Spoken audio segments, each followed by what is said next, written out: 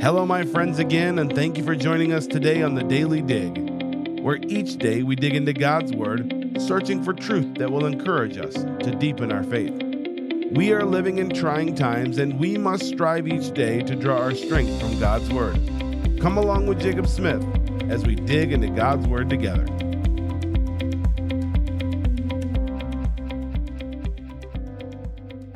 And welcome to another episode of the Daily Dig. I'm so glad that you've joined us. We are excited to jump into a lengthier passage today.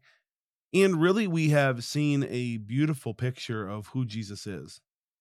We are finding out that Jesus is confronting those that have had their doubts, those that have had their criticism.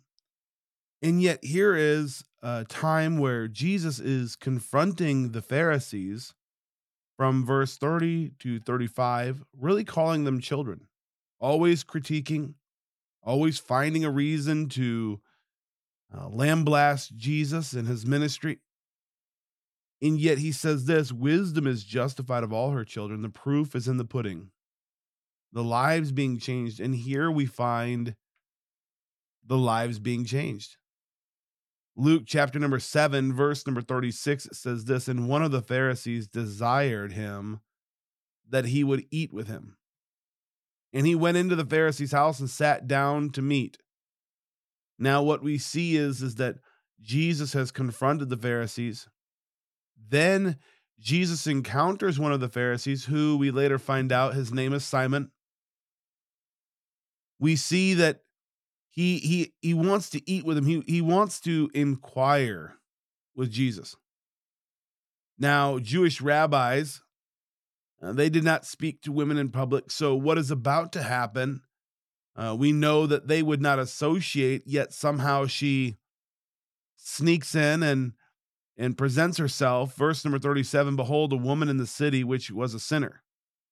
And this is someone who would be, this type of sinner is identified with a sexual, immoral type sin.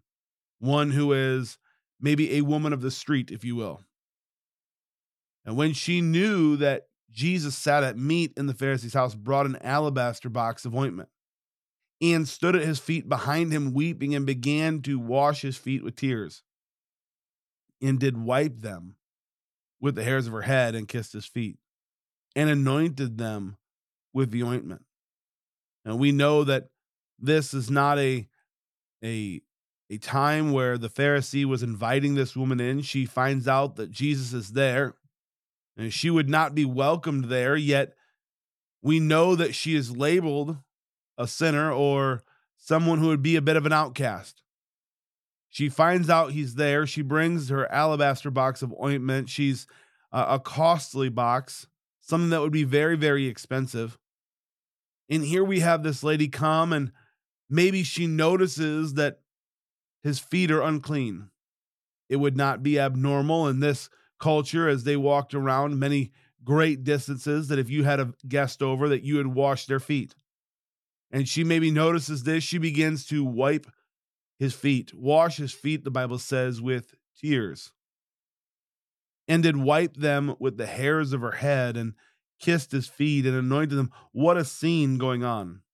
Now Simon sees, he's almost announcing it in the house. In verse number 39, now when the Pharisee which had bidden him saw it, he spake within himself, saying, this man, if he were a prophet, would have known who and what manner of woman this is that toucheth him, for she is a sinner. Here we have Simon coming in contact with what's going on with this scene. He notices this lady. It's obviously a big ruckus, and this Pharisee announces it. Simon announces it in the house. It says no prophet would associate himself with such a woman. I can't believe that he would do such a thing. Jesus answers him in a way that makes him think, in a way that only Jesus could answer and teach him what he's missing.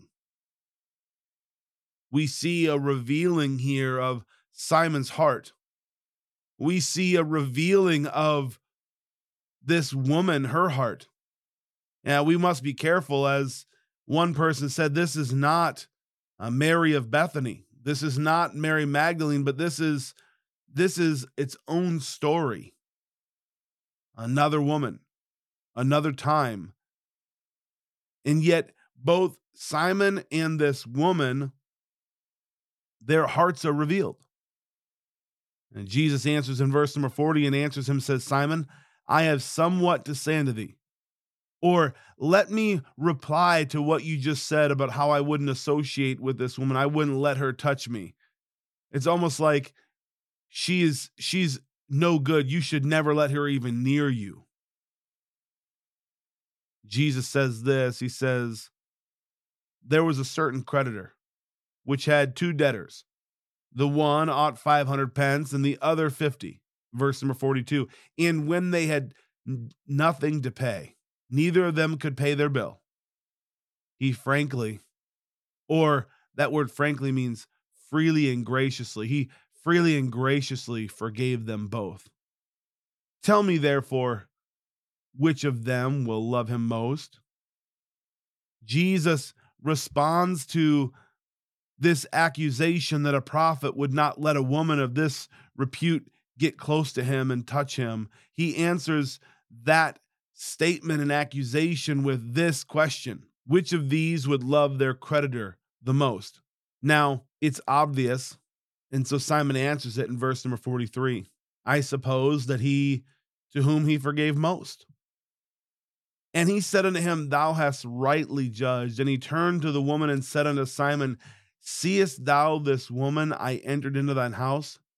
Thou gavest me no water for my feet, but she washed my feet with tears, wiped them with the hairs of her head. Thou gavest me no kiss, but this woman, since the time I came in, has not ceased to kiss my feet. And she's been washing my feet. She's kissing my feet. She anointed my head with oil. This woman has done everything above and beyond. And he says, wherefore I say unto thee, verse number 47, her sins, which are many, are forgiven, for she loved much.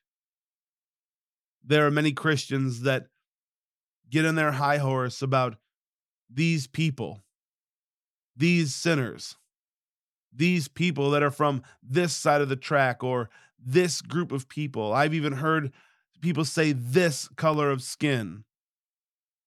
And how ashamed we ought to be as Simon the Pharisee is encountering this woman, and yet he's treating her as if she's not worthy of forgiveness. And this parable is in verse number 41 and 42. This is not a time of both of them being blind, but rather this is a revealing of their sin. And we see in verse number 41 and 42, this parable, it does not reveal the amount of sin in a person's life. This parable is a revealer of the awareness of sin. Now, holy men wouldn't allow themselves to be touched, but Jesus was there to seek and to save that which is lost. I feel like this has been the going saying lately, that he is revealing his heart towards sinners. And as we are seeing it today, my friend, one of the things that we see is that forgiveness is freely available to all. God's not willing that any should perish. But see, Simon had been blinded. And this woman who comes in and wipes his feet and anoints his feet and kisses his feet and begins pointing out all of her awareness of her sin, she's not blinded. She's fully aware. Verse number 47, he says this, her sins, which are many, are forgiven, for she loved much. Jesus is revealing the difference between Simon and this woman. The woman here was guilty of sins of commission. She had committed many sins, and Simon was certainly aware of it. But on the other hand, Simon was blinded, and he was guilty of sins of omission. He had kept back some things that he should have done. Everything that Simon neglected to do, Warren Wiersbe says, this woman did, and she did it better. And we must be very careful to associate her tears with what saved her. And this moving of emotion is not what saved her, my friends. This was not what saved her. What saved her is her faith. How do we know that? Verse number 50. And he said to the woman, thy faith hath saved thee. Go in peace. And we know that Jesus is God. That they asked the question, who can forgive sins? Well, we know Jesus can because he's God. But see, the heart of this, and I want to get to this, and we'll have to go quickly due to time. James chapter number 2, verses 14 through 20 really reveals that faith is revealed in our works. James is saying that faith without works is dead. We have to display. How can someone see our faith? Faith is invisible per se, yet our faith is visible when we put it on display with our works. And that's what this woman did. There is no time in our life where we can say that our pit or our valley or our sin is too great. God is not willing that any should perish. So if you don't know Christ, there's nothing you could do that is too bad for God. God can forgive it all. Yet, my friend, we also can see this as a believer's point of view. If we confess our sins, he's faithful and just to forgive us our sins and to cleanse us from all unrighteousness.